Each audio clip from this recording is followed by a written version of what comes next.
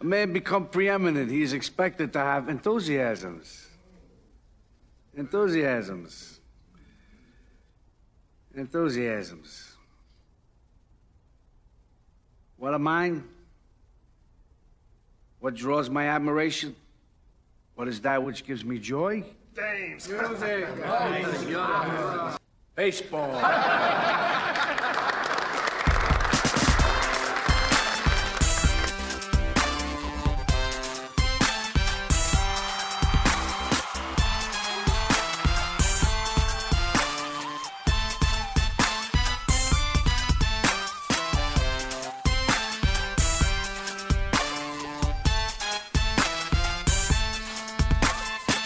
Alrighty, folks, welcome back to another episode of the Pull Hitter Podcast. I'm Rob DiPietro, the Dead Pull Hitter.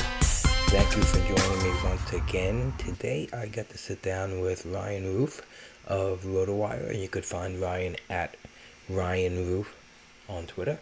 Ryan works for RotoWire. He handles the closer grid there, as well as answering questions for subscribers on the site. Ryan and I have been having some dialogue for a while now on Twitter, and just a really standout dude, very easy to talk to, and just a genuine, kind person, which is right up my alley. So we got to talk about a little bit about his life growing up playing sports, and how he got into fantasy sports and how he started creating content, and his path into NFBC leagues, and also winning a free entry into the NFBC in a main event by winning with Fanball DFS contest on a Friday night, which you can enter for $50. They run it every Friday night for $50 on the NFBC Fanball platform. It's 50 entry max for $50, and if you come in first place, you get a free entry to the main event, which is pretty cool. $1,700 entry. So, so he won one of those. We'll talk about how that happened, and we talk about flaws in our games and how we can improve on those things. We also get into just some general strategies that have worked and not worked for us from the beginning of the draft season. And how we can go forth in, for the rest of the season in learning from those draft mistakes, and also how maybe it'll impact drafts next year as well. And we just hit on some recent player activity in the major leagues. We talk about Joe Barlow coming up for the Texas Rangers, and if he is a possible threat to become closer if the Rangers deal Ian Kennedy and Joely Rodriguez. We talk about the Cincinnati bullpen and about what's going on over there, and whether it's time to speculate back on Amir Garrett or ride TJ Antone or maybe Brad Rock. And we also talk about how Kimbrel didn't know that there was a no-hitter, and how odd that seems, that you're not paying attention to the game. But then we talk about the Cardinals for a little bit too, and how Tommy Edmonds dropped some interesting nuggets about the possible way the Cardinals game plan. Basically we talk about some of those things, as well as some of the players that have been doing our legwork this year and really carrying us from various draft positions, and players that have been failing us so far in this draft season. So hope you enjoyed that. And me and Ryan also did the lineup pod that I do weekly. He helped me, and he joined in for that as well. So it was actually the episode released before this, and if you're hearing this episode, it's Friday night. But you could still, if you're playing in a day league that has Saturday and Sunday moves, you could definitely pop on that pod if you want to get some advice about the rest of the weekend. So with that being said, hope you guys enjoyed this. Okay. Alrighty, everyone. Welcome back to the Pull Hitter Podcast. I am joined today by Mr. Ryan Roof. How are you doing, my man? Thank you for joining me today. Thanks for having me on. I'm wonderful. I'm off work today. I get to talk baseball with you, so I'm doing great. been listening to your podcast now for since draft season, and just so impressed just with the guests you've had on, Toby and Phil and Vlad and Scott and Jeff, and I've just learned so much. So I'm really honored to be part of the podcast today. Thanks for inviting me. Thank you so much. Yeah, you've been probably the kindest person I've talked to through Twitter. Like, always so nice and genuine, like just great words and like encouragement and kindness. And I feel like that empowers people so much. It's so simple and easy to be kind to people. And I just ever since we started talking, you've always been that way. So I appreciate that so much. It's instantly, like, yeah, this is a good dude. It's so easy to talk to people like that when you feel the genuineness, I guess you could say. Right. And it was funny because the first podcast I listened to of yours, it took me like a week to get through because it was like one of your marathon pods, right? Yeah. But like I could just tell like how genuine you were.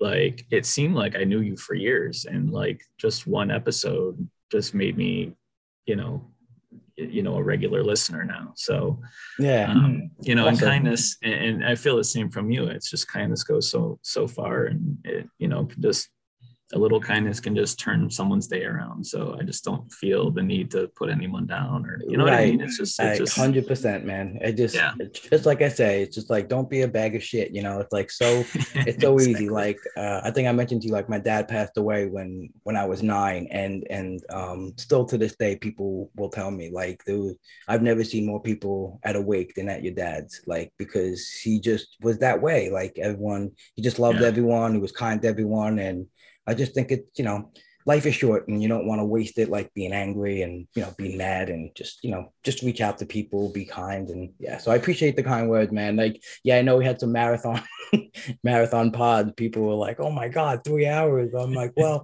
I'm not cutting these guys off. They're giving me their time. They didn't say they had to go, and I'm just going to keep going, Yeah, no. And I was invested. Like, I just, just had to do it in parts, as I was in the car. So yeah. Yeah. Three separate drives, right? A couple different. I know. I break up some pods like that too. Whenever I have 10 minutes here or 10 minutes there, it's like I try to get them in as much as I can. It's the great thing about podcasts. It's so passive, like you don't need to be. You could be doing something else. You could fold laundry. You can walk your dog. It's great. That's why a lot of the live stuff I'm gonna try to start getting into, but even when I'm watching it, I'm like, okay, like now I have to watch and listen, and right. It's cool. And I love it. I love seeing people and their reactions and their mannerism, which is why I like doing the podcast through Zooms, because, you really get to see people and engage. But at the same time, just like watching it, and I'm like, but I got to do something else now. Like, I'm just like, I'm always trying to be super efficient, and like podcasts really make you do that, Yeah, it's funny. It's funny you mentioned the reactions. I was actually listening to the RotoWire Fantasy Baseball podcast with Jeff Erickson and Joe Sheehan, and Jeff is and his puns, right? Like he just has all these fantastic puns, and Joe's reaction to his pun was just classic, So I had to comment on that. It's cool being able to watch live on occasion. I can't watch live most times, but that day I was doing it. And, so you work for RotoWire right now, right, Ryan? Yes. Mm-hmm. So tell me what you do there and how you got started in the baseball content world. Like, how'd you make your way over there? Yeah. So, I was playing fantasy baseball and with an old radio coworker when I was in radio. And they were just free leagues, but I was winning like every year, and I was like, okay, so I'm pretty good at this. And then when I came to MetLife, my employer now, our general counsel was in a league, and I sat right by his office, and he would always talk, about the league with another coworker who was also in the league. So I was like, hey, like, do you have a spot open in your league? I'd love to play. I'd love to try it out. So I joined the league. It was my first paid league, and I did pretty well there and have been doing well over the years. So I was like, okay, I'm pretty decent at fantasy. I can do this. And my friends were asking me like fantasy questions. So that's when I decided to like explore like, oh, let's try some writing opportunities. I was already a RotoWire subscriber. I was already leveraging those kind of tools that, you know, the casual players weren't. So I actually started with RotoBaller. Okay. It was still in its infancy at the time, and I started with like a 3-up, 3-down article, like, you know, similar to the RotoWire Barometer now, where we highlight players. Eric Halterman does a great job on that weekly article where he does 5 players who are trending upwards and 5 are trending downwards. So I started with that article, and then I wrote a bold predictions article, like for the second half for RotoBaller. And I was just messing around. You pretty much had free reign on like what you wanted to write about. It was like you would submit it and then they would read it and see if they wanted to publish it. So I did this second half predictions article, like just bold predictions that like blew up, and like they were so excited about it. They told me it had like 2,500 views in like a short period. I couldn't believe it. I was like, people are actually like reading me. What? Like, so that's the moment I was like, I want to continue doing this. So I reached out to RotoWire. If you don't, well, they have a jobs link on the bottom of their page. So I had clicked that and was like, had applied to like be like write player updates. Mm-hmm. So I started with RotoWire on the Astros beat, writing player updates for the Astros. And when I came on board, I went through this like formal training process. It was like for writing player notes and player updates. And that's when I realized, like, man, this operation is legit. Like, they know this is the company like I want to grow with. Right. Right. There's like definitely a science to writing player notes, like what sources to use, what to say, what not to say. So when I first started with RotoWire, it was Andrew Laird, who does our soccer coverage now for the site, who kind of trained me, and Derek Van Riper, who's now with The Athletic. He kind of showed me the ropes because he was in charge of the MLB content. So those were the 2 guys that really helped me grow. And I started with, like I said, on the Astros beat, did player outlooks for the site, contributed to the Fantasy Baseball magazine, and then really got into, just asking them for more opportunities. Like, hey, I'd love to contribute more. Like just think of me like anytime you need someone. Right. Right. So I started pinch hitting on some of the baseball columns. I started writing the Barometer for a while. I've done the Fab article a couple times, which is a beast. Yeah. Yeah. Those are tough. And then I was writing a DraftKings DFS article for a while. It was called The Lineup Card, and now it's just called, something different. But that's really how I got my start. And then also we have a feature on RotoWire that I was talking about with Jeff on the RotoWire podcast. It's called Ask an Expert. And what you can do if you're a RotoWire subscriber is click that link. You can submit a question. It could be like a lineup question or a trade question. And we have a panel of experts who cover different days of the week that answer those questions for the subscribers. So I've been doing that since 2014. So if you ask a question on Saturday, I'll be the one to answer it. That's cool, man. And RotoWire is just awesome. There's some times where I just stumble upon something new and I'm like, I never knew this was here, because there's so much stuff, there's so much stuff available. So much content, so many rankings, so many ways to filter things. It's just unbelievable. Like, the articles are great, got great writers, and it's just a lot, it's like, especially like the My League feature where you can import your team, and it'll show the free agent available, and just stuff like that. Just like can make your life so much easier, especially if you're managing a bunch of teams, and it's awesome when you search a player and you could it'll show like every one of your leagues, like where this guy is owned. So and that's easy too. So like if you're interested in making a move for that guy, you could, exactly who you have to go to. You could text that person immediately. It's pretty awesome. It's just so many great tools, just a great site overall. I recommend it for everyone, absolutely, to get better every sport, like there's so much content available, basketball and football. It's great, phenomenal. So that's cool. Yeah, definitely. So, yeah. So, right now, there was kind of a lull where I was just contributing to the Ask an Expert feature. And I was, at a point in my life now where my kids are older, they're more self-sufficient, they're 19, 17, and 13. So, so with a little bit more time, to devote to, content, I emailed Clay Link, who's our in charge of our MLB content. I was like, hey, what can I help with? Like, is there anything you need help with? Right. He's like, how about the closer grid? So I was like, sure, let's do it. So started doing that a couple months ago, and basically my responsibilities there, just going in every team, updating the depth chart for closers and waitings. Man, that's a busy ass job right now. Yeah, it's yeah, especially this year where it's just like, who the hell knows who's going to close the next game for any team. So. Right.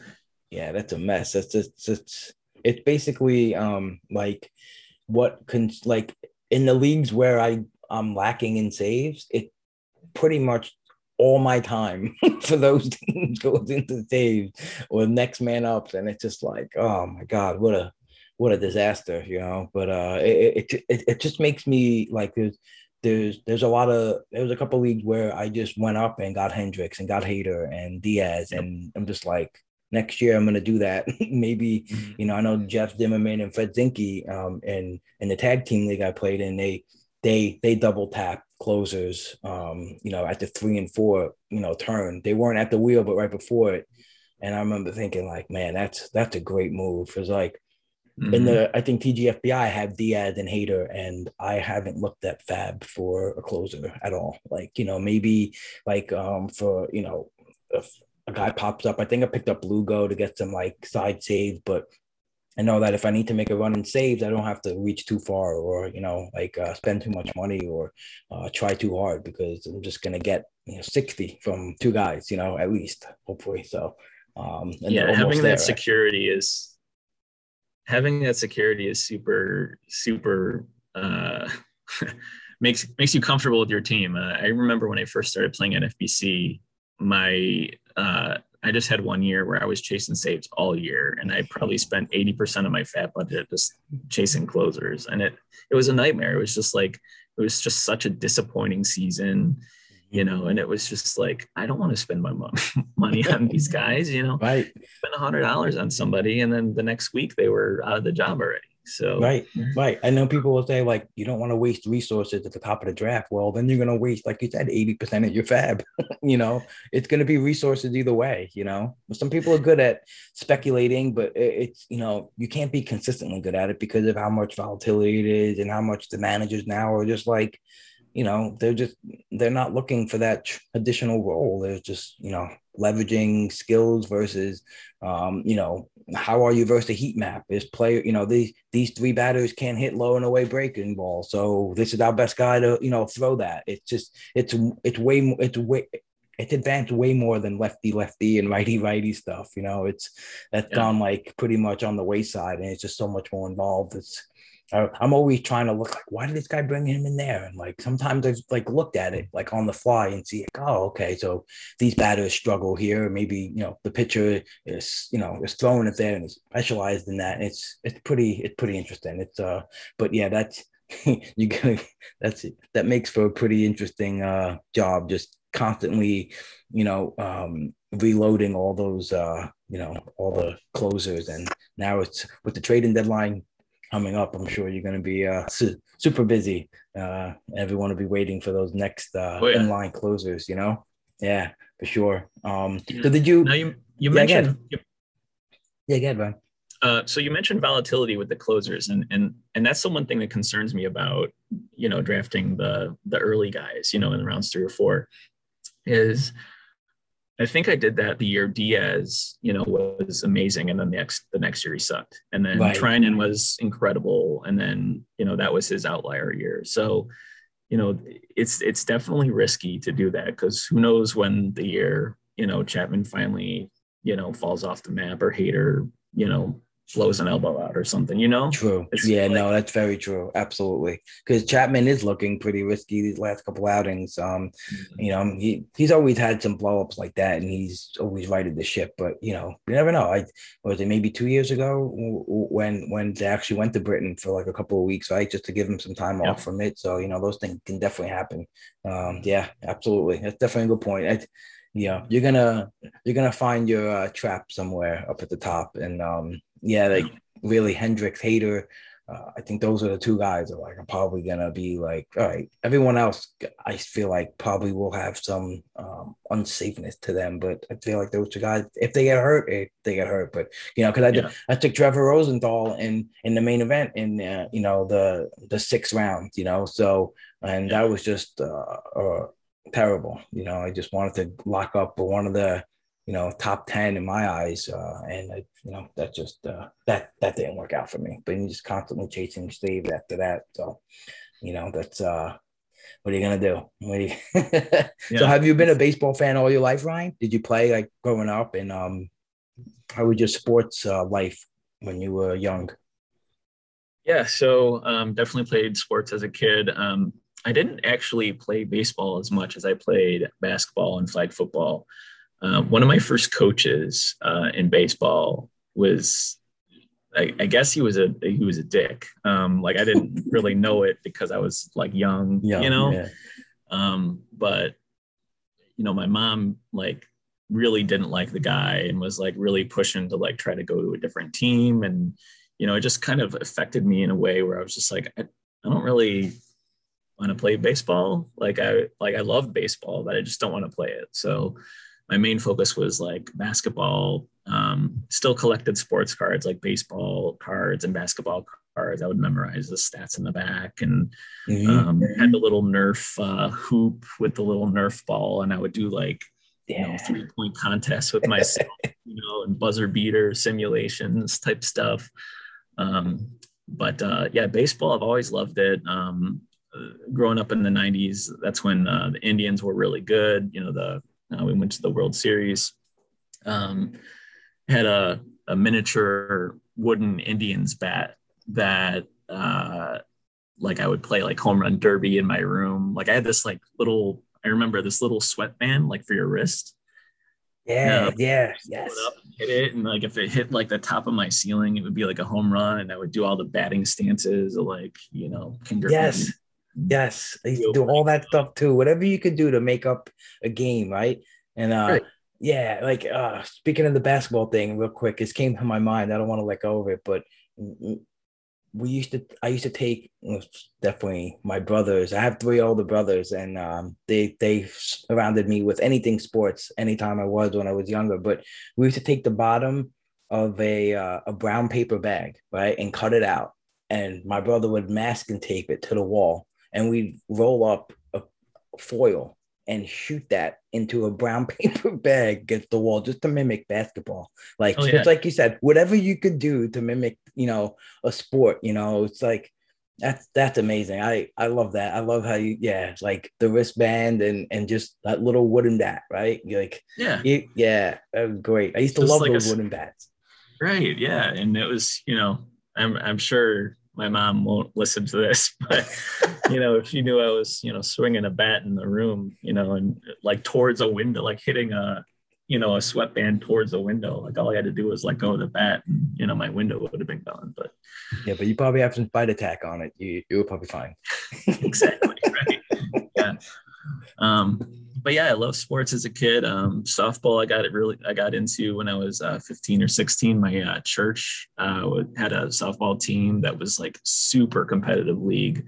Hmm. Like, it was actually like pretty cutthroat, like, to be honest. Yeah, huh?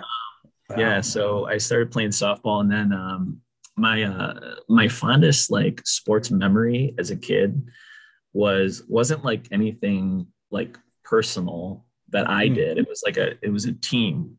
So in that competitive church softball league, um, I was involved in a no hitter. Like, we were I was playing shortstop. We were playing our biggest rival in the league. I think it was actually like a playoff game. And we no hit them in softball, which is like incredible. Like fast pitch or arc? No. It was an arc league. Okay. But yeah, it was just so cool. I couldn't believe it. Like we all signed the ball. Like Yeah. it was just so cool. So yeah, I got into softball, played that for a long time. Coached my own fall ball team for a couple years before the kids got older and started doing their own sports. But yeah, I love sports, man. I wish I would have actually gotten into hockey as a kid. My stepson played for since he was 3. All the way through high school, and just, meeting the other families at the rink and traveling out of town with them to tournaments. And we were part of a winning team for like many, many years. So it was like, it was like really good hockey that we got to watch. So I wish I had played that or gotten into it more as a kid, but right. It's just, there's nothing like it. It's just, and especially now, like playoff hockey, it's just so fun to watch. Playoff hockey I'll watch because I really enjoy it, but there's not enough like time for me because I'm a big basketball fan too, and there's just not enough time to watch all the sports. But I'll try to pick my spots. But hockey. So I grew up in Brooklyn. During the school year, we were in Brooklyn, and then my family had this like little lake house cabin that we would go to in the summertime. But we had a garage in the back of like a one width car of like a driveway, and I would just rifle shots, hockey pucks like into the garage door. That was my extent to my hockey. I was like 280 pounds when I was like 10 years old, so I wasn't going on skates. Nice. But I was that was it. That was my, and you know what? It was so funny. I'm pretty ambidextrous. I'm dominant righty, but I could shoot a free throw lefty. Like I could do things lefty. Like I think because I've always forced myself to. My brother would would when we would play in that one, in that little slim driveway, probably like 8-9 feet wide. Like he would just shade my right side so I couldn't go there. Yeah. And he, like I didn't realize, but why he was doing it because I couldn't go left. But now, like I haven't played in so long, but when I played the majority of my basketball when I was like 20-ish, like late teens, I went left better than right because of those moments. Like I've always preferred going left, dribble left. And it was because of those little things, like you did as a kid. But yeah, hockey, hockey's fun. Hockey's fun to watch. The Canadians clinched Game 7 last night, right? They won. Yep. Mm-hmm. And they won in overtime. Yeah. And now the Islanders are Game 7 tonight. Yeah, that's cool. Islanders and Lightning. Game 7, so that's pretty exciting. Yeah, and my Brooklyn Nets got bounced. Pretty sad about that. It was just, man. I mean, what are you gonna do? I mean, guys play too long. Guys just playing like the full games. I don't know why they shrunk the bench down so much after, like, their bench was such a good part of the regular season. But anyway, everyone's probably like, "What are these guys doing? Talking about hockey." Baseball, hockey, basketball. I know. So why don't you fill me in on some of the league that you're involved in this year, or like you have home leagues? I know you got more involved with NFBC. So why don't you fill me in on what you're playing and how your teams have done so far, and what's gone well, what worked for you, that you've put in, like I guess implemented during the draft season, and what hasn't gone so well. Yeah, so I'm in 10 leagues, 8 on the NFBC platform, and I'm in the RotoWire staff keeper league on the RotoWire commissioner platform, and then a home keeper league on CBS. So the keeper leagues are going well. The RotoWire staff league, I won 3 years in a row. It's an 18 team. I keep hearing about that on the podcast. Same, yeah. Such a deep league, which I love. A lot of prospects. I mean, it's deep. So that league I'm doing well in this year. And then my home keeper is a little bit, it's not as deep, but I've had success in that league. I've won it, I think, 4 times out of the past like 7 years or something like that. The problem with that is I think it's on kind of on the chopping block, because like half the league is like really active, and the other half like just isn't. They just won't respond to trades. There's just no waiver pickups. It's so I think, while it's kind of been like easy money, like my passion for that league is just kind of just been like, so Right. I may cut it out next year, especially, since I'll be doing my first main event next year. But Yes, that you won through the Fanball DFS, right, on Friday night. yeah, it was so cool. That's awesome, man. Yeah. I didn't even know those existed. But I saw your buddy Phil tweet about the qualifier, and I was like, oh, I'll try this out, and, just see what happens. And then and ended up winning the first try. And then I did like several more afterwards, and like didn't even come close. So I was just like, I think I'm just gonna save my 50. I got my main event C locked up, but. That's awesome, man. You turn $50 into a $1,700 entry that you can win 150 grand if you win the overall. So that's so awesome. I've tried several times too, and it's just like it came in top 10 like maybe twice, and then it's just like, well, how many times this $50 is adding up? Yeah, exactly. DFS is hard, man. Like it is. There's a lot of people who do it like for a living, and kudos to, like, I heard somebody was talking about like leveraging like umpires stats. Yes. And I was just like, oh man, like I'm not not that sophisticated in my DFS skills. So yeah, no, neither am I. And I know like Derek Hardy on like EV Analytics, which is like a awesome. He has some awesome stat tabs on that, but he has like umpire, ratings and tendencies and stuff like that. And I was like, I remember just like I heard the same thing as you heard probably, and I was just like looking into it. I'm like, this is a lot. It's a lot. It's a lot of work. And yeah, I give props to anyone who just grinds away at And like I said, you don't have to always try to hit that, $100,000 like, thing. But if you could just, double up your money on a couple of nights a week, it's pretty good. But I could never do it. I'm not good at it. And it's probably the one thing that I haven't.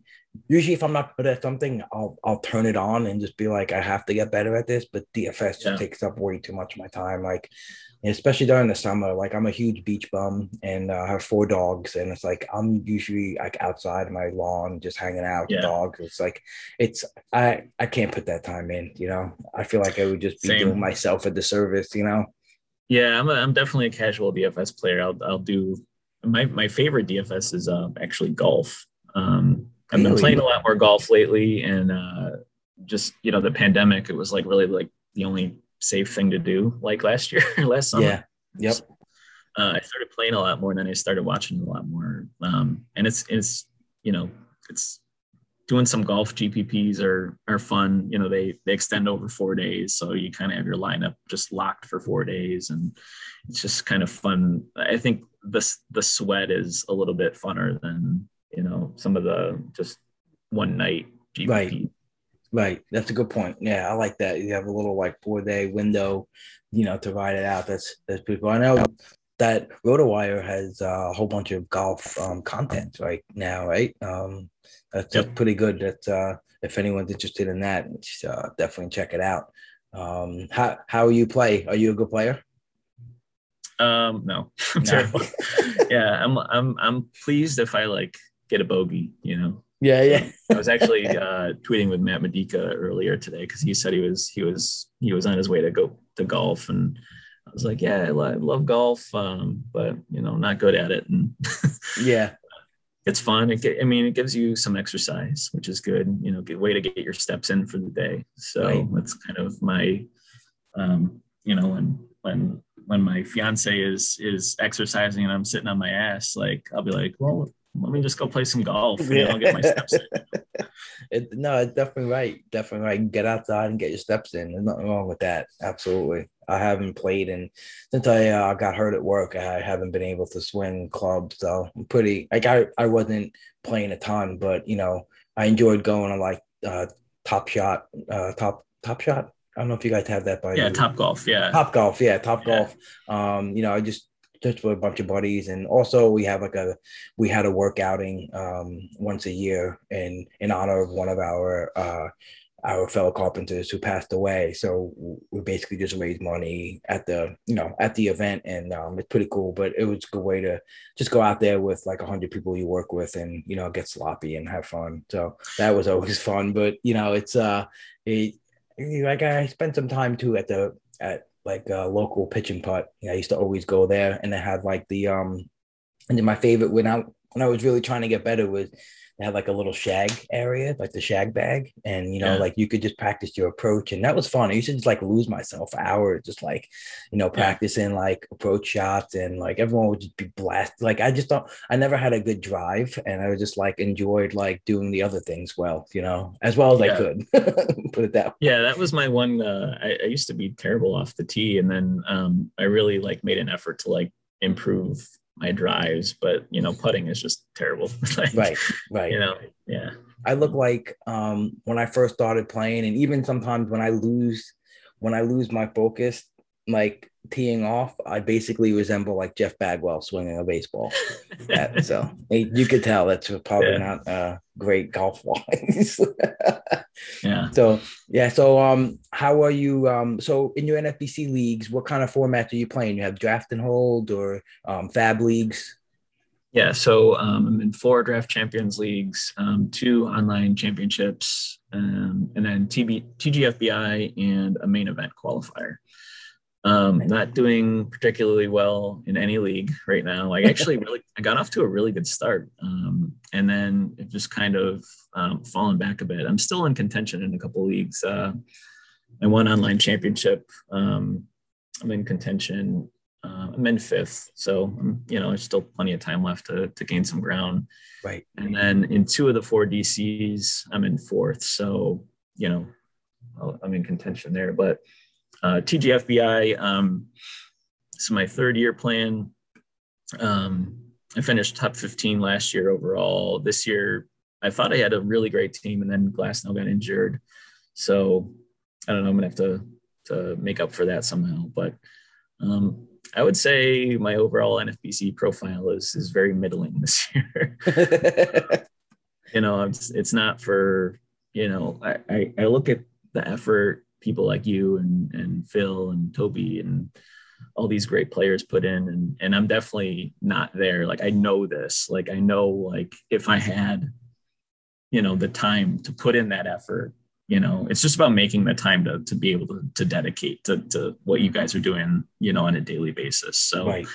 Like, I recognize that, definitely next year in the main event, like, hopefully there's no labor, there's no stoppage. That would suck, but definitely next year in the main event, I will be finding time, every day to dedicate to, what you're doing with your, weekend, lineup podcasts and things like that. So, yeah, it's one of the, it's just like a blessing really that so many smart people wanted to talk to me through the podcast. And I was just trying to absorb, like, that's why like, I never interrupted anyone or stopped the podcast from being so long, because those guys want to keep talking, and literally jotting notes, and it's like taking notes and replaying it, and you just learn so much, because there's always, and that's why I feel like a lot of people go wrong, not even fantasy, but just in life. They're never really listening. It's just like,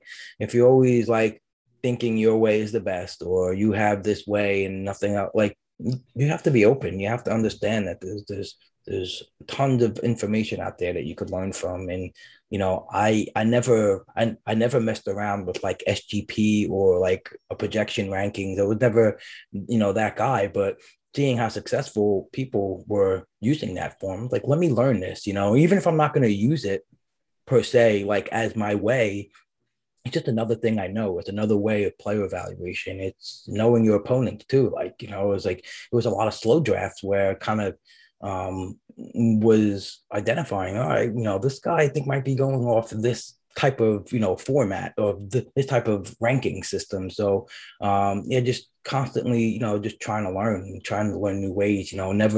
Never really was never really thought about just maximizing like at bats. Like Jeff Emmerman is so big on that, and then it's really you see like the results from it if you could really aim for that. Steve Weimer is another great fantasy baseball player. He's top of the list in ABs, and he's #1 draft champion. It goes hand in hand. Even though last year when I won, I was like 2,000 out of 4,000 in plate appearances, which was wild. How efficient my offense was, because normally I don't think you probably win if you're that low in ABs. But yeah, just little stuff like that you pick up, like you said, as you listen to smart people who play and are successful, and you're like, oh, that's interesting. I never thought of that, and it's okay. Yeah. That's the thing. It's like, it's okay if you never thought about it. I feel like some people get dismissive because they never thought about it. And they're like, well, I don't want to use someone else's way. Like, but if it makes sense, like, adapt it, no big deal. Yeah. You're out here to win, that's it. Right. So I know you're doing well in the overalls in I think TGFBI online, right? So did you implement SGP, what you learned this year, and are you using that? Because it's definitely something that I'm gonna dive into.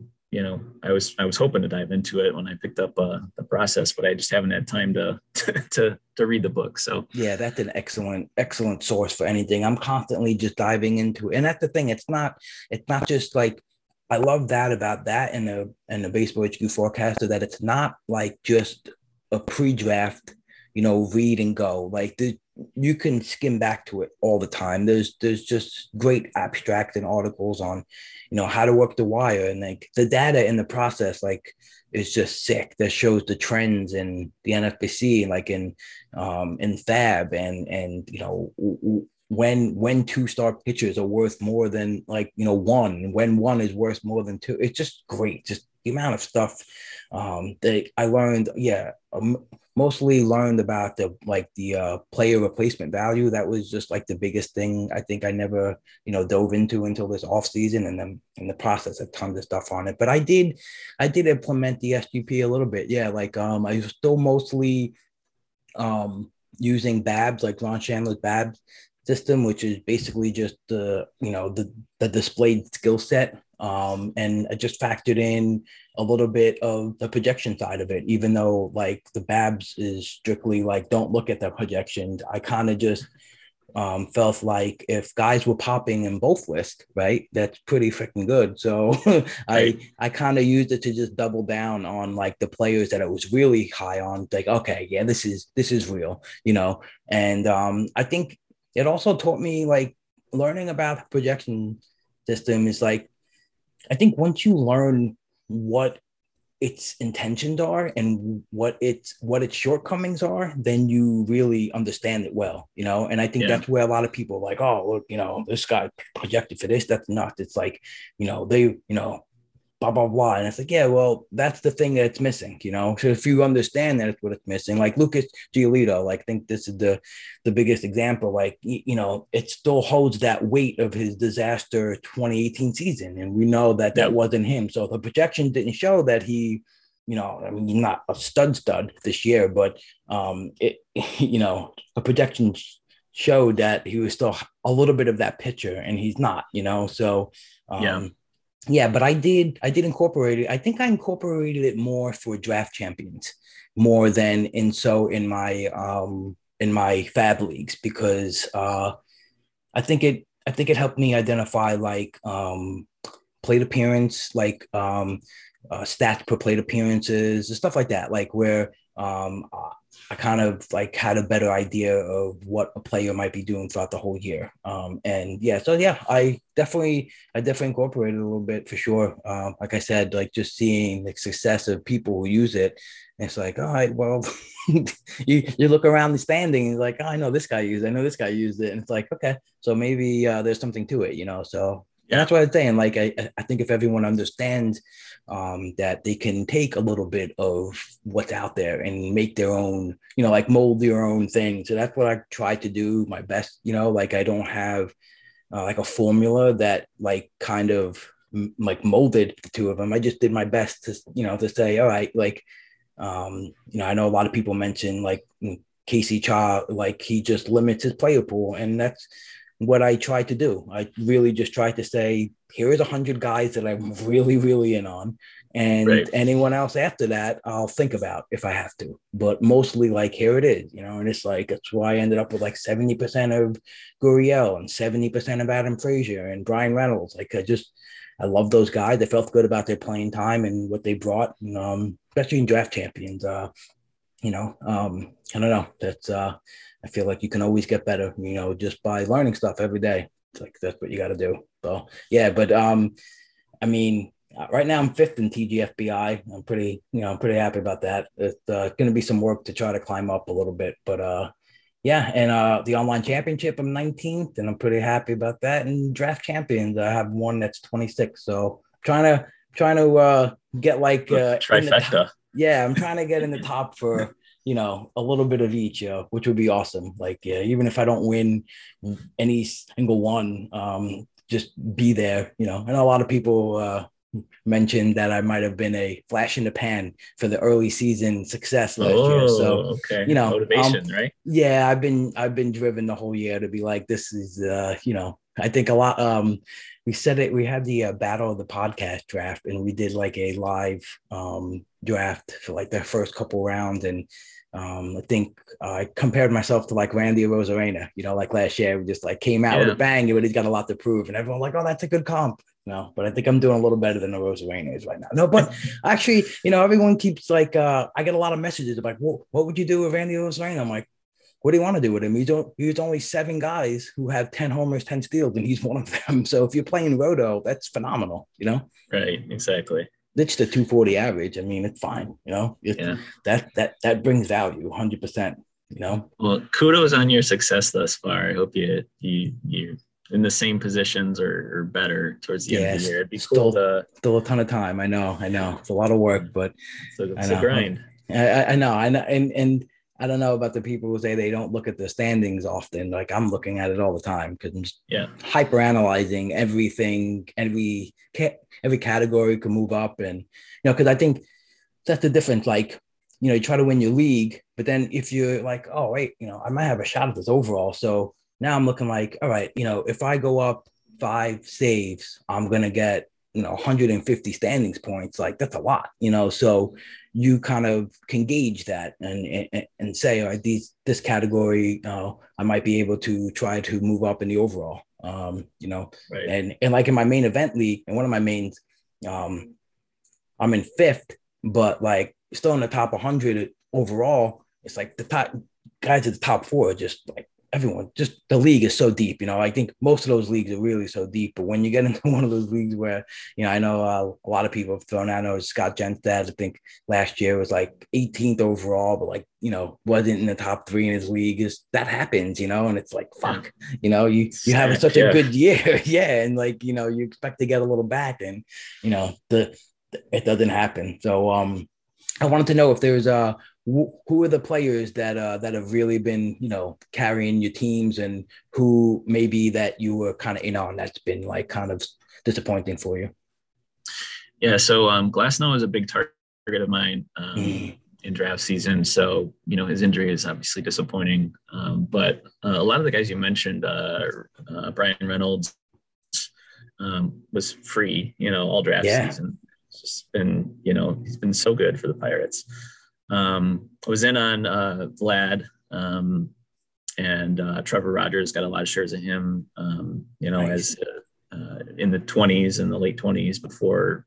I think the last draft I did, I think it was the main event qualifier was the last draft I did, and he was all the way up to like round 15 by that point. So wow, like damn. So yeah. But my strength as a drafter has always been pitching. I don't know what it is, but it's always just been pitching. So guys like Savale, Stroman, Alcantara. Those were a lot of the targets who have performed well for me this year. Really targeted that middle tier, or the mid rounds 10 to 15, was kind of where I was targeting, or PD, Christian Javier, those types of guys. That's good that you've identified, like what you do well. It's something to be conscious of for sure, Yeah. Hitting, I've struggled with hitting. Yeah. Every year it seems to be an issue. It's just, this year, in my early drafts, it was a mistake of I would wait too long on steals. And then I was more conscious of it as draft season went on and grabbed a few Mondesi shares. So, I was thrilled with the team where I went, Betts Mondesi, and, those have been, I don't know what's going on. That's this year. He's got to be hurt or something. Yeah, I think so. This isn't him. Even in his down years, he hasn't been. He looks different on the field too. I just remember. You just remember the playoff run last year too, and him making catches and just being so fired up. There's a couple of balls that like recently he didn't get to. He doesn't look like himself out there. Yeah. So a few shares of him, a few shares of Mondesi. Strasburg was a target for some reason. I'm not sure why I keep going back to that well.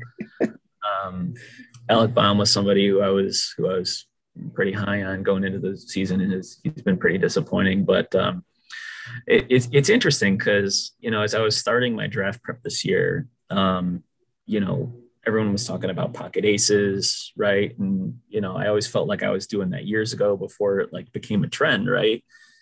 And I'm pretty stubborn with draft trends. Like if I see draft trends, I'm always kind of like, I don't want to do that anymore. Like I want to kind of go against the grain a little bit. So, now that pocket aces kind of like blew up this year, I was like, I'll just wait, on pitching, and, those are the leagues I'm performing poorly in. So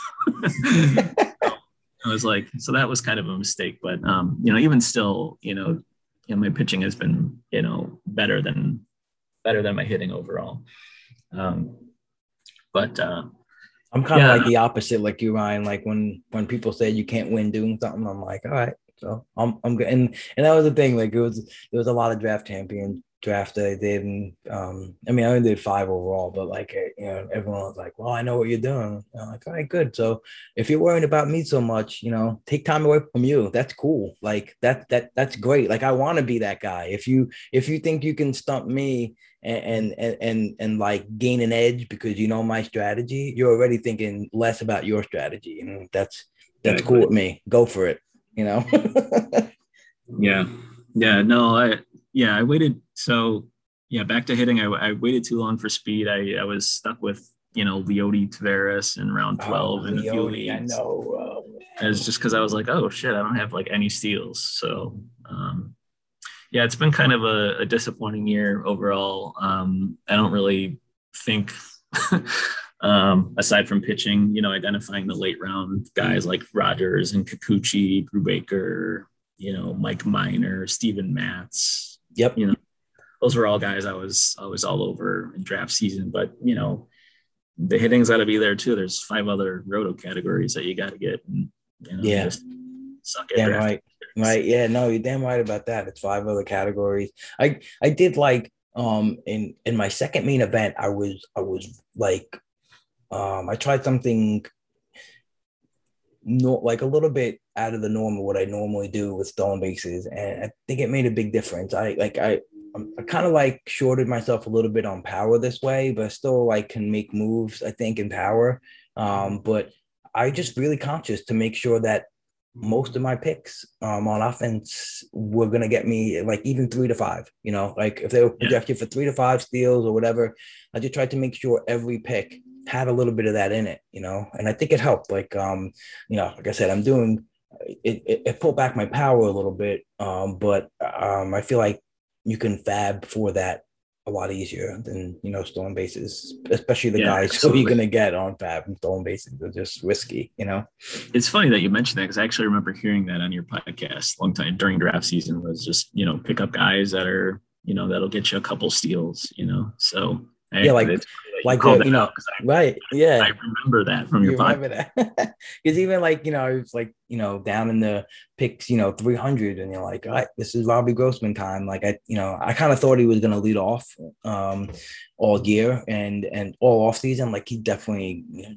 they gave him money, I think, to lead off, and I think he's going to get his plate appearance. I'm like, if you get me 7 to 10 stolen bases, you know, that's great. And now I think he has 10 already, but I know Yeah. they moved him down the order last night for the first time all year to 3. So let's see how that changes anything going forward. But yeah, it's just it's good when you have a lot of like shares of one player who is doing really well. And I think, you know, Phil was really helpful in that, and just like reminding me in the podcast, you know, like to make sure you Diversify your diversify. profile. Yeah, Yeah. diversify, and just not even up top everywhere. You know, like I think a lot of people will say, you know, I'll diversify up top, but you know, you can have it like, you know, Yuli Gurriel. I waited for first base for him all the time, but you know what? If he's not doing well right now, I would have been screwed. You know, but it Yeah. was just a chance I took to get him like in every single league I could. You know, it just Mhm. happened to fall that way. It was like, all right, I'm waiting for Yuli. You know, so Yeah, the draft I'm actually most disappointed in, which is funny because I do an online championship with a partner every year. His name's Christopher Hahn. He's cashed in the overall several times. Just super smart guy. He's like the strength that he provides me is like he's in the statistical, like the data, like, you know, he like counteracts my like lack of that. right, So right. so we were talking like about our how we were going to approach our online championship draft, and we're like, what's the ideal start? Like you know, and obviously you can't like go into a draft. You have to be flexible, right? Like we understand that. Like you can't go in thinking, oh, this is how the first 5-10 rounds are going to go. Like you can have an outline, a plan, you know, but I was like, oh, man, I would just love it if like we started the draft with like Jose Ramirez and Trevor Story. And so it was like, well, what are the odds of that? It was like he did the math, and it was like something like, I don't know, I can't remember the percentage, but it was single digits or something like that. And of course, in our draft, it came to fruition. I was like so fucking pumped up about this, dude. Like, and then we got Vlad in the 3rd round. So like, wow.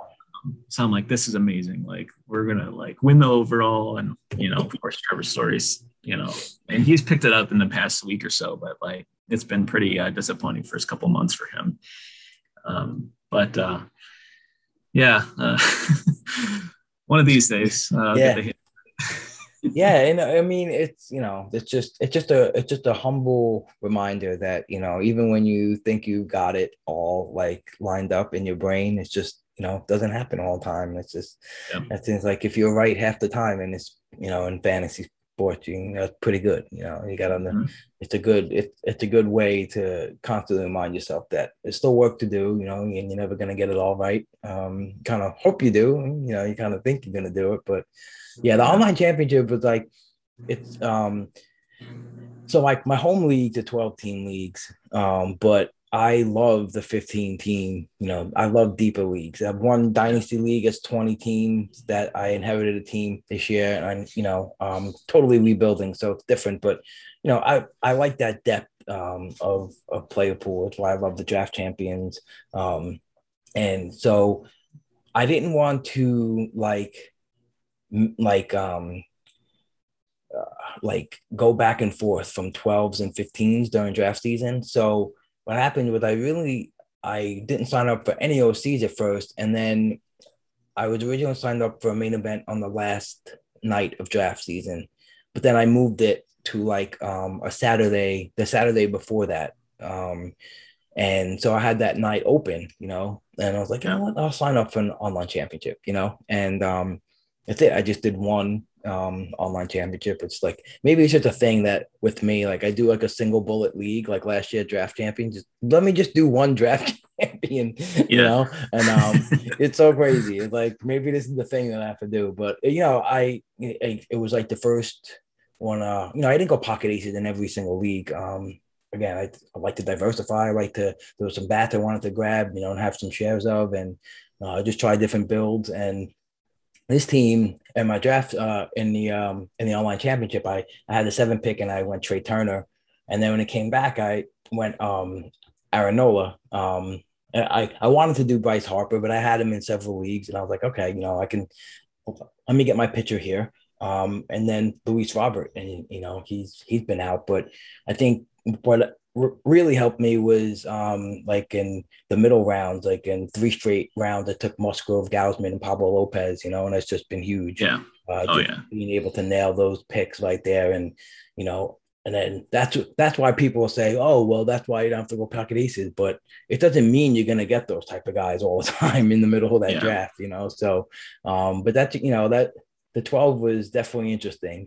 Next year, I definitely have to make it a case to do more. But again, this comes down to that last part of the draft. Like my last 5 rounds was Kikuchi, Eovaldi, kind of Alefa, Liuli, Brian Reynolds, and then I took Wander, but I dropped them in the second. Humble brag over there.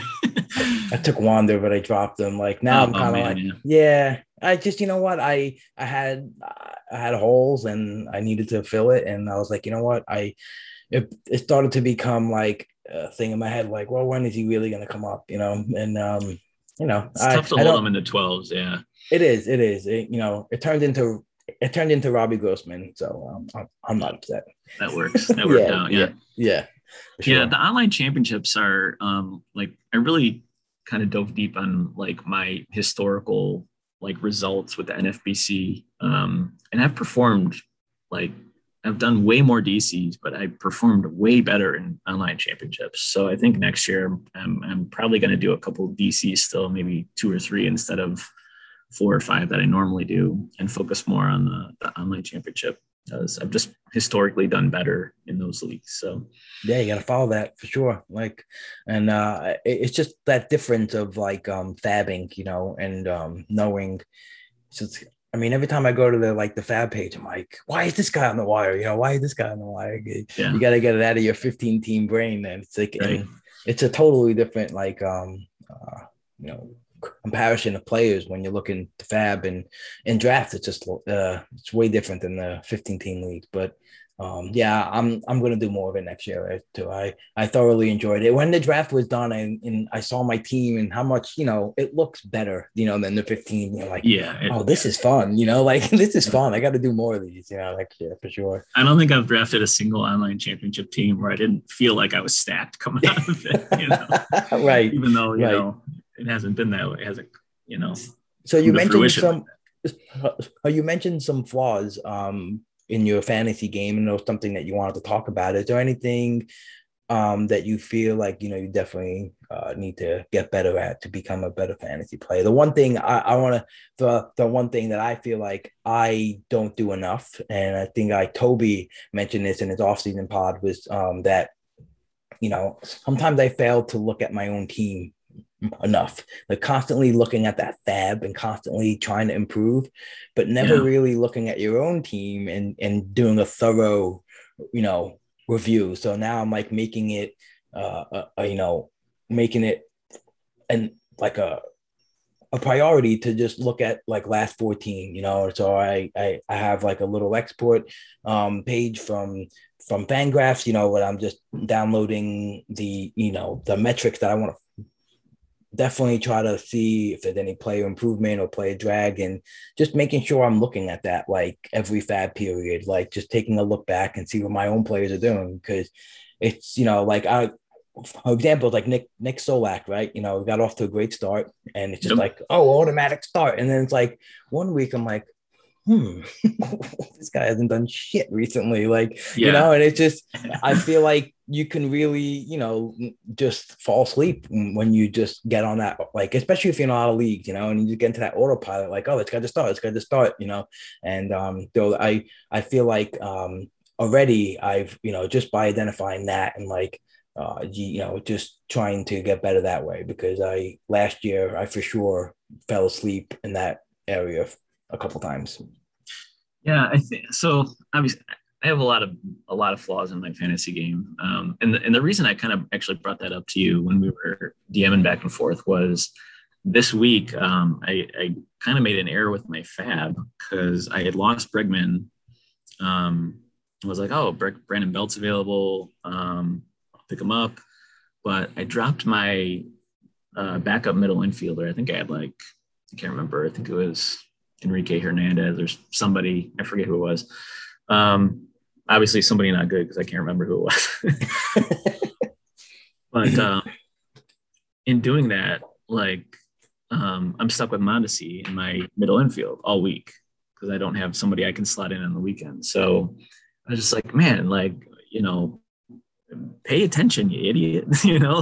Like, what the hell are you doing? Like, and this is, of course, my most competitive online championship where I'm like, I need those stats, right? So, obviously, every fantasy player makes mistakes. It's about like minimizing your mistakes, and I could definitely do a better job of that. But what I'm really lacking in my game right now is the lack of kind of statistical tracking. Like you were just talking about last 14, looking at that and making sure what my team's producing is aligned with the targets for the season, the 80%. You always talk about like, we were talking before we started recording, just, the data just is so overwhelming, right? Like I just get like these massive subsets of data and I'm just like, I just kind of get, paralyzed by just looking at it. And being more in tune with that statistical tracking, I think will take my teams to the next level and being able to, especially compete in the main event. I don't want to, my first foray into the main event to just be a shit show. I want to, I would like to be competitive. So, so that's where I think I'm going to dedicate a lot of time this off season to, getting spreadsheets together, get some templates together so I can, just plug the numbers in easily and go from there.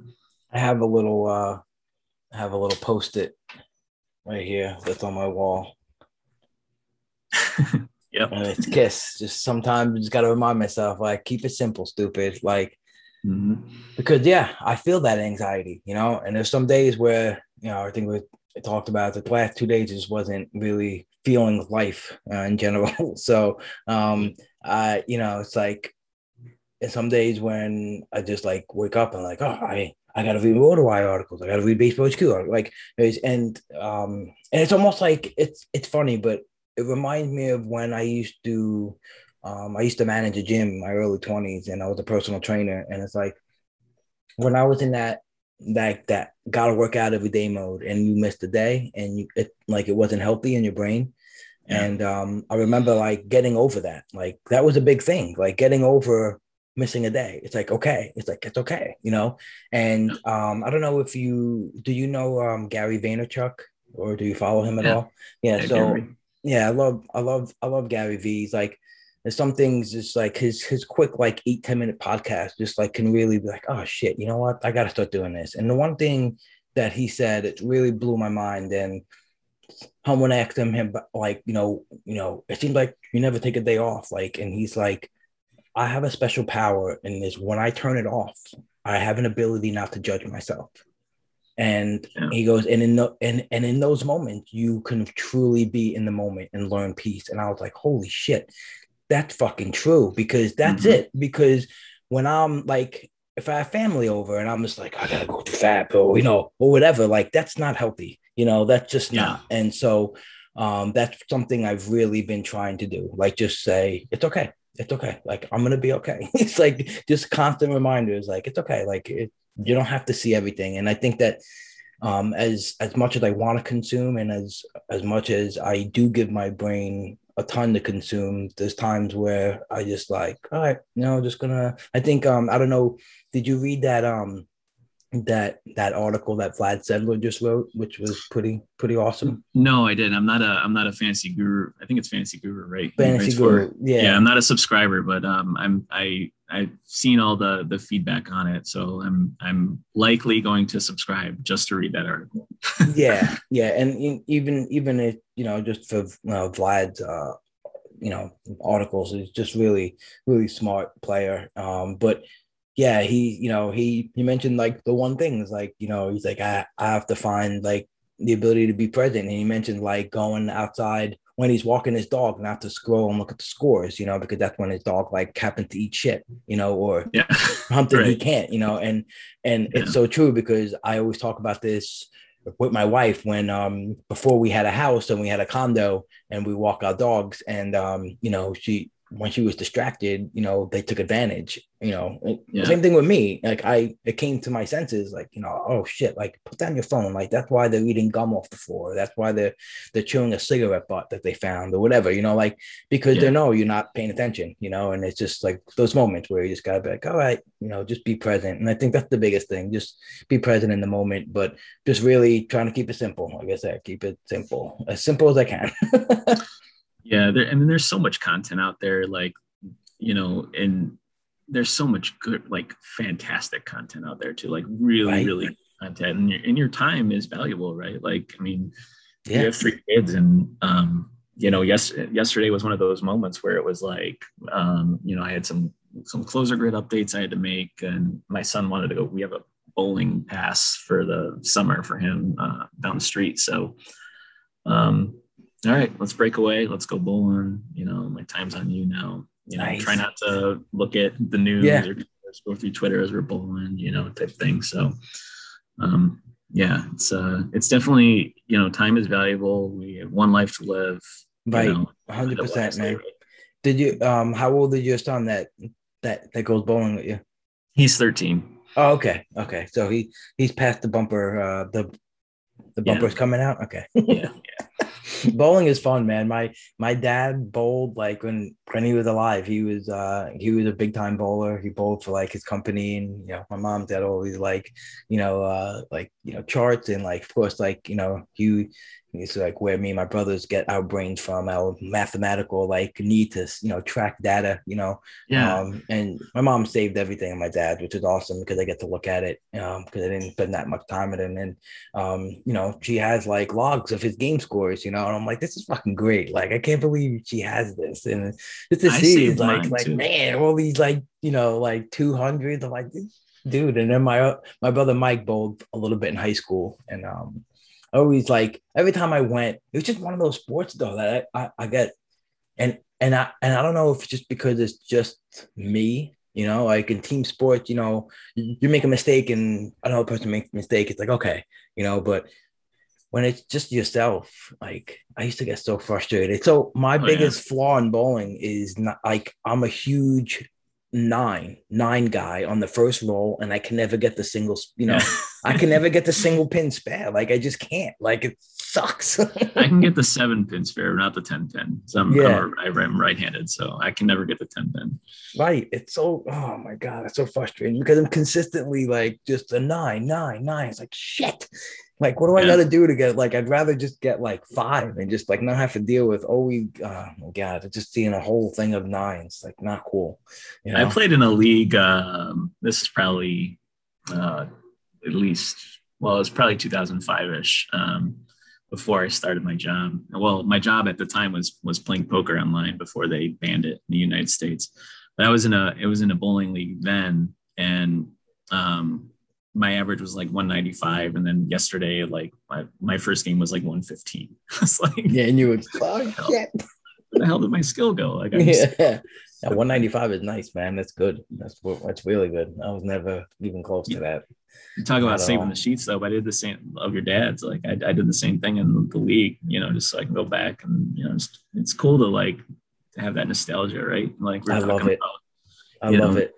Yeah. Playing the fake basketball with the brown paper bag and stuff and the foil. It's just fun to look at that and reminisce. I just bust open like I have like 5 different boxes of Stratomatic because it was one thing that me and my brothers and my dad always played, and just like always played Stratomatic. And I busted open one of the boxes. It was like I think 1986 or 87, and there was like a vanilla folder in there, the old school ones with like the 2 red things, and you loop the the rope to tie it, and it's and man, we have like full 7-game series in there, like it was just looking at it, it was so cool. It was like how I learned everything, how I learned to keep score.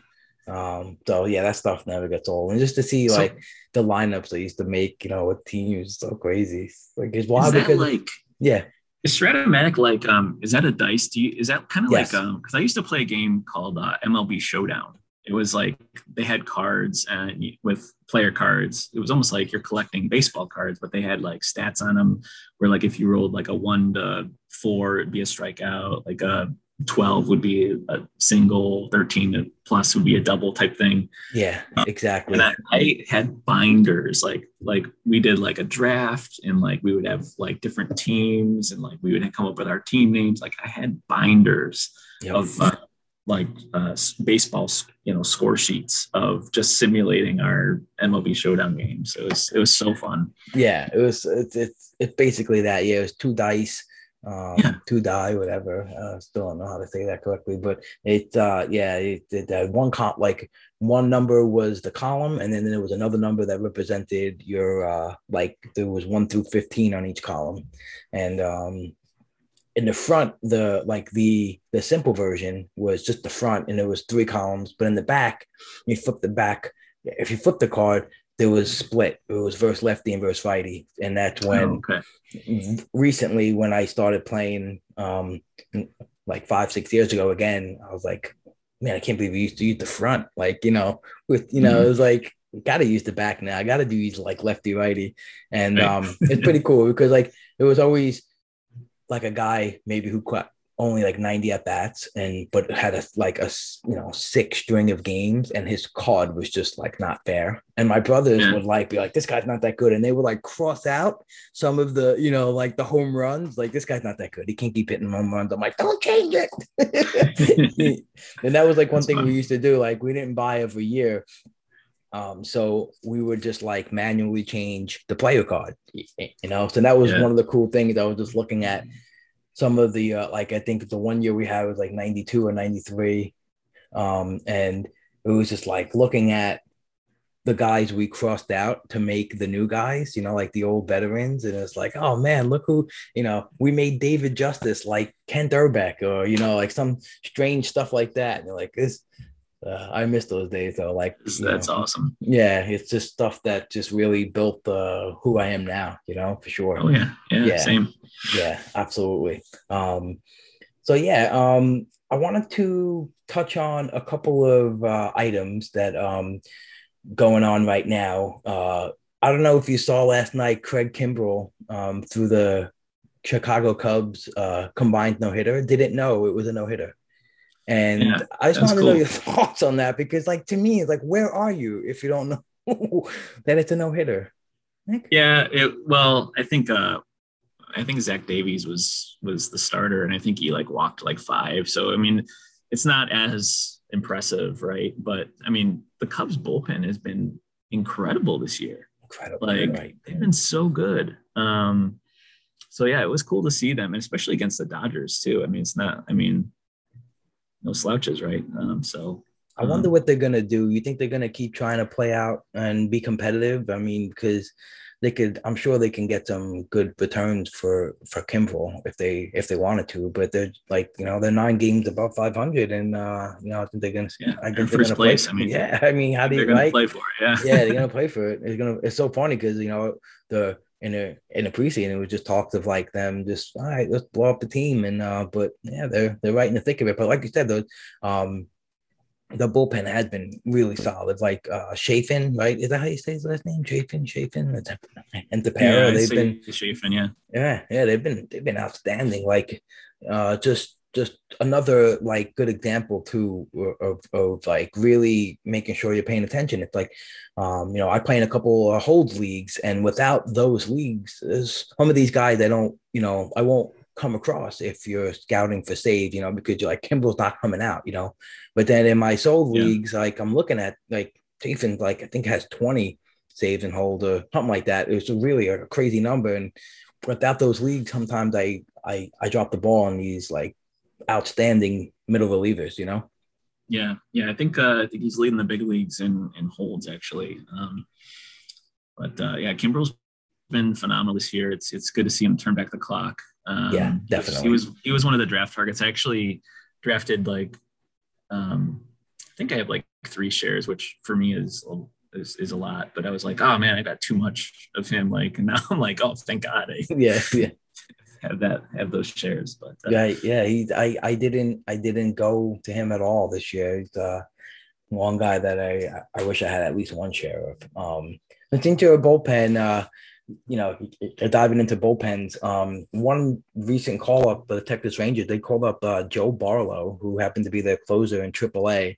And I know everyone's expecting Kennedy to be on the move. And I recently just saw that Joely Rodriguez is actually going to be a free agent as well. So what do you think? You think they might move them both or maybe keep Rodriguez? I think Rodriguez is a free agent in 2023, and he's like, yeah, they have a team option. Team option. Year. Yeah. So what route do you think they're gonna go? You think they're gonna hold on to both or trade both? No, I think it makes sense to actually trade Kennedy for sure. Rodriguez is a lefty, so which is going to be pretty highly sought after. Even though his performance hasn't been great this year, I could see them definitely moving on from both of them. And so DeMarcus Evans was, a big target of mine. Trade deadline's coming up next month. When he was recently up, but he just got sent back down after a couple bad outings. But Barlow, like you said, he was a closer for AAA Round Rock, 7 saves and 17 appearances. Looking at his history, though, he had some problems with his command. He had a lot of command issues before the season. If you look at his 2019 stats, he walked 21 in 17 and a third in AAA. So we'll see if he can still, keep his walk rate down. That's really kind of the only concern I have with him. Good K rate in the minors, but the command is really kind of something to monitor with Barlow. Right. And Spores has been pretty good too, except for his one chance that he got at the save, and he didn't do so well in it. But that's I feel like it's going to be did you pick him up? Was he a target of yours? No, he wasn't, because at first I think the week that he was bid heavily on was like Kennedy was supposed to be back, I think like maybe that Wednesday or Thursday. So I was thinking, all right, well, what am I going to take a chance on here? But they only had 2 games on Monday through Thursday that week too. So exactly. Yeah. Correct.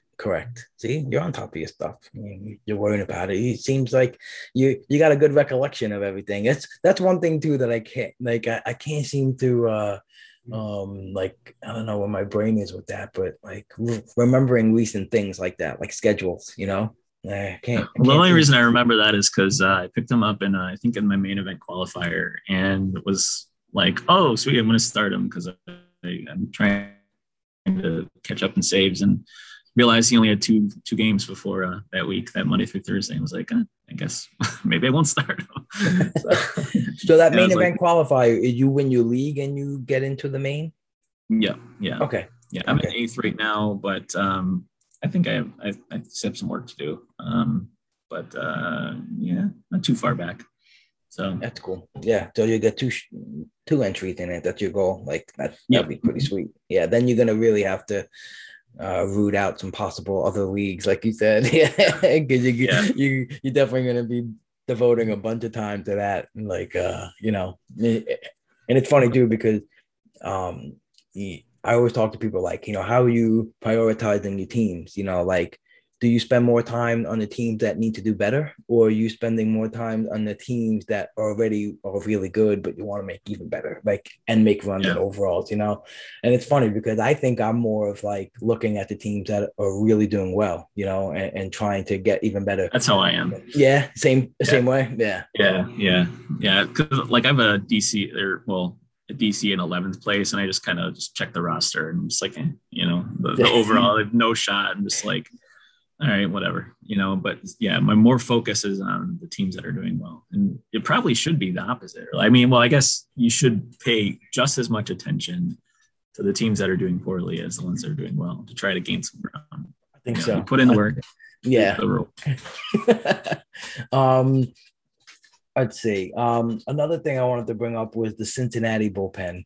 So Sims goes on the IL. Looks like he's going to be there for at least a month, they're saying. I know there was a lot of a lot of talks about, how the pitching coach was basically, the same guy from the Brewers when they had, 15 save from three different guys, and maybe that's the route that they take. But do you think Antone like possibly gets a chance to go with it? Do you think Garrett slips back in? Who do you think Brad Brock is going to be the guy?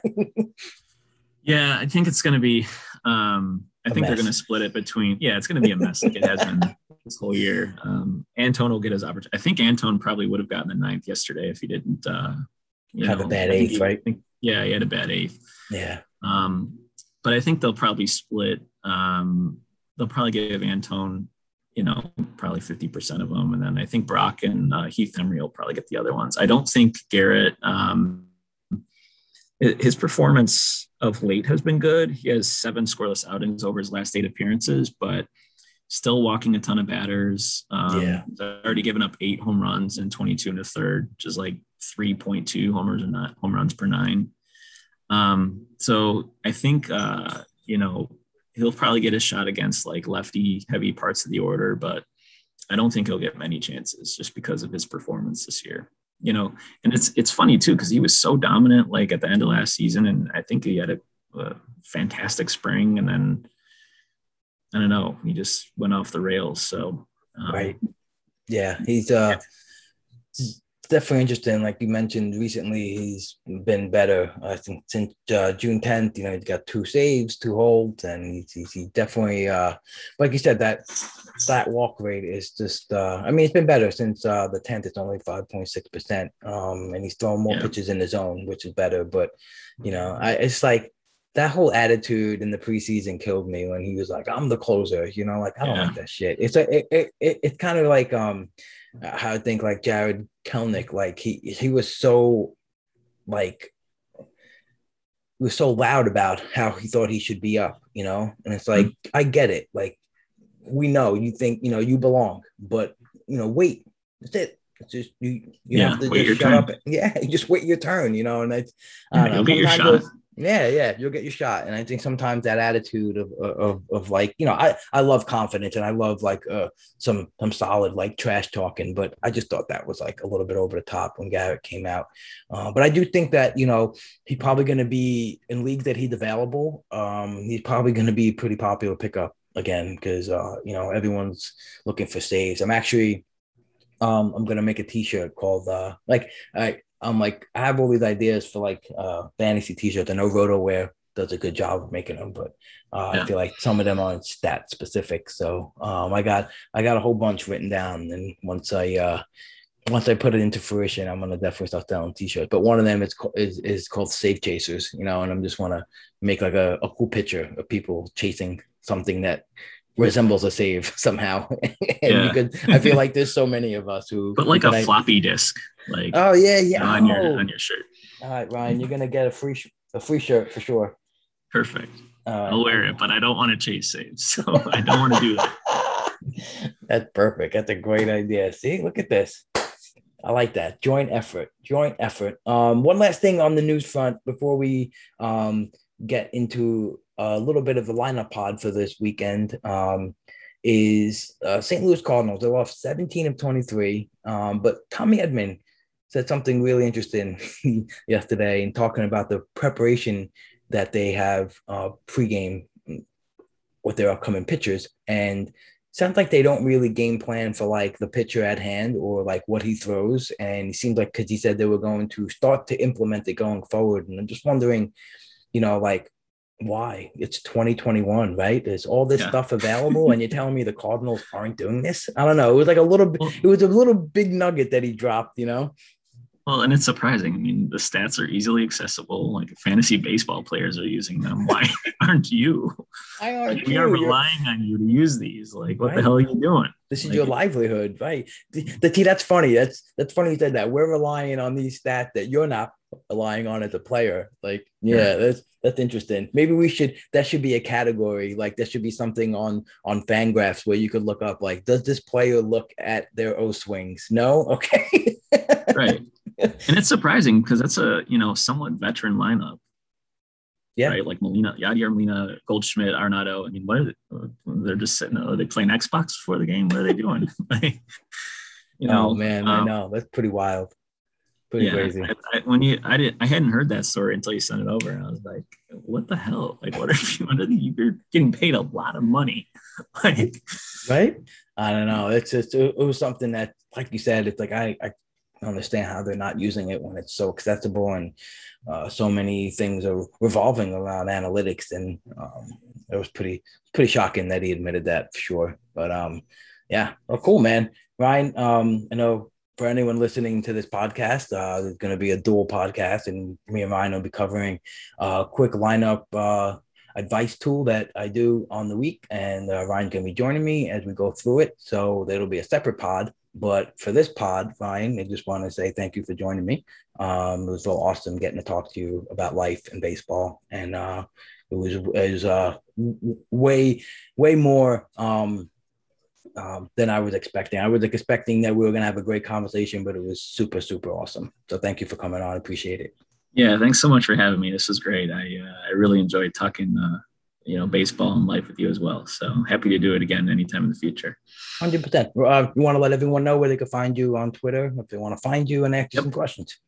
Yeah, at Ryan Roof, RUFE on Twitter. My work is at RotoWire. I manage the closer grid there and the occasional article. And you can use our Ask an Expert feature on Saturdays, and I'll answer your fantasy questions. Awesome. Sweet, Ryan. Thank you so much, man. And we'll definitely get on soon. We'll do like a post-season recap of our season to date and see what's going on from there. And then we'll do some next year preseason pods. I have some things I'm working on that we're gonna do this preseason. I think it's gonna be really fun. So it's gonna be even more. So I'm trying to really step up my. I know I brought a lot of heat to the pre-draft this year, but next year I have some stuff up my sleeve. So we're gonna do. Look forward to it. Yeah, sweet. All right, Ryan. Thank you so much, man. Thanks, Rob. Appreciate it. Alrighty, folks. Thanks once again for tuning in to the Pull Hitter Podcast. Really appreciate all the listens and all the support of the show. Like I said, I want to shout out again to everyone who's taken the extra 17 to 130 seconds it takes to fill out a rating or a review on Apple Podcast. Really much appreciative. Thanks to everyone. Hope these podcasts helping everybody and become actionable, and hope everyone is having super success in their leagues. Wish everyone the best. And yeah, remember, you could be so many things in this world. You don't have to be a bag of shit. It's true.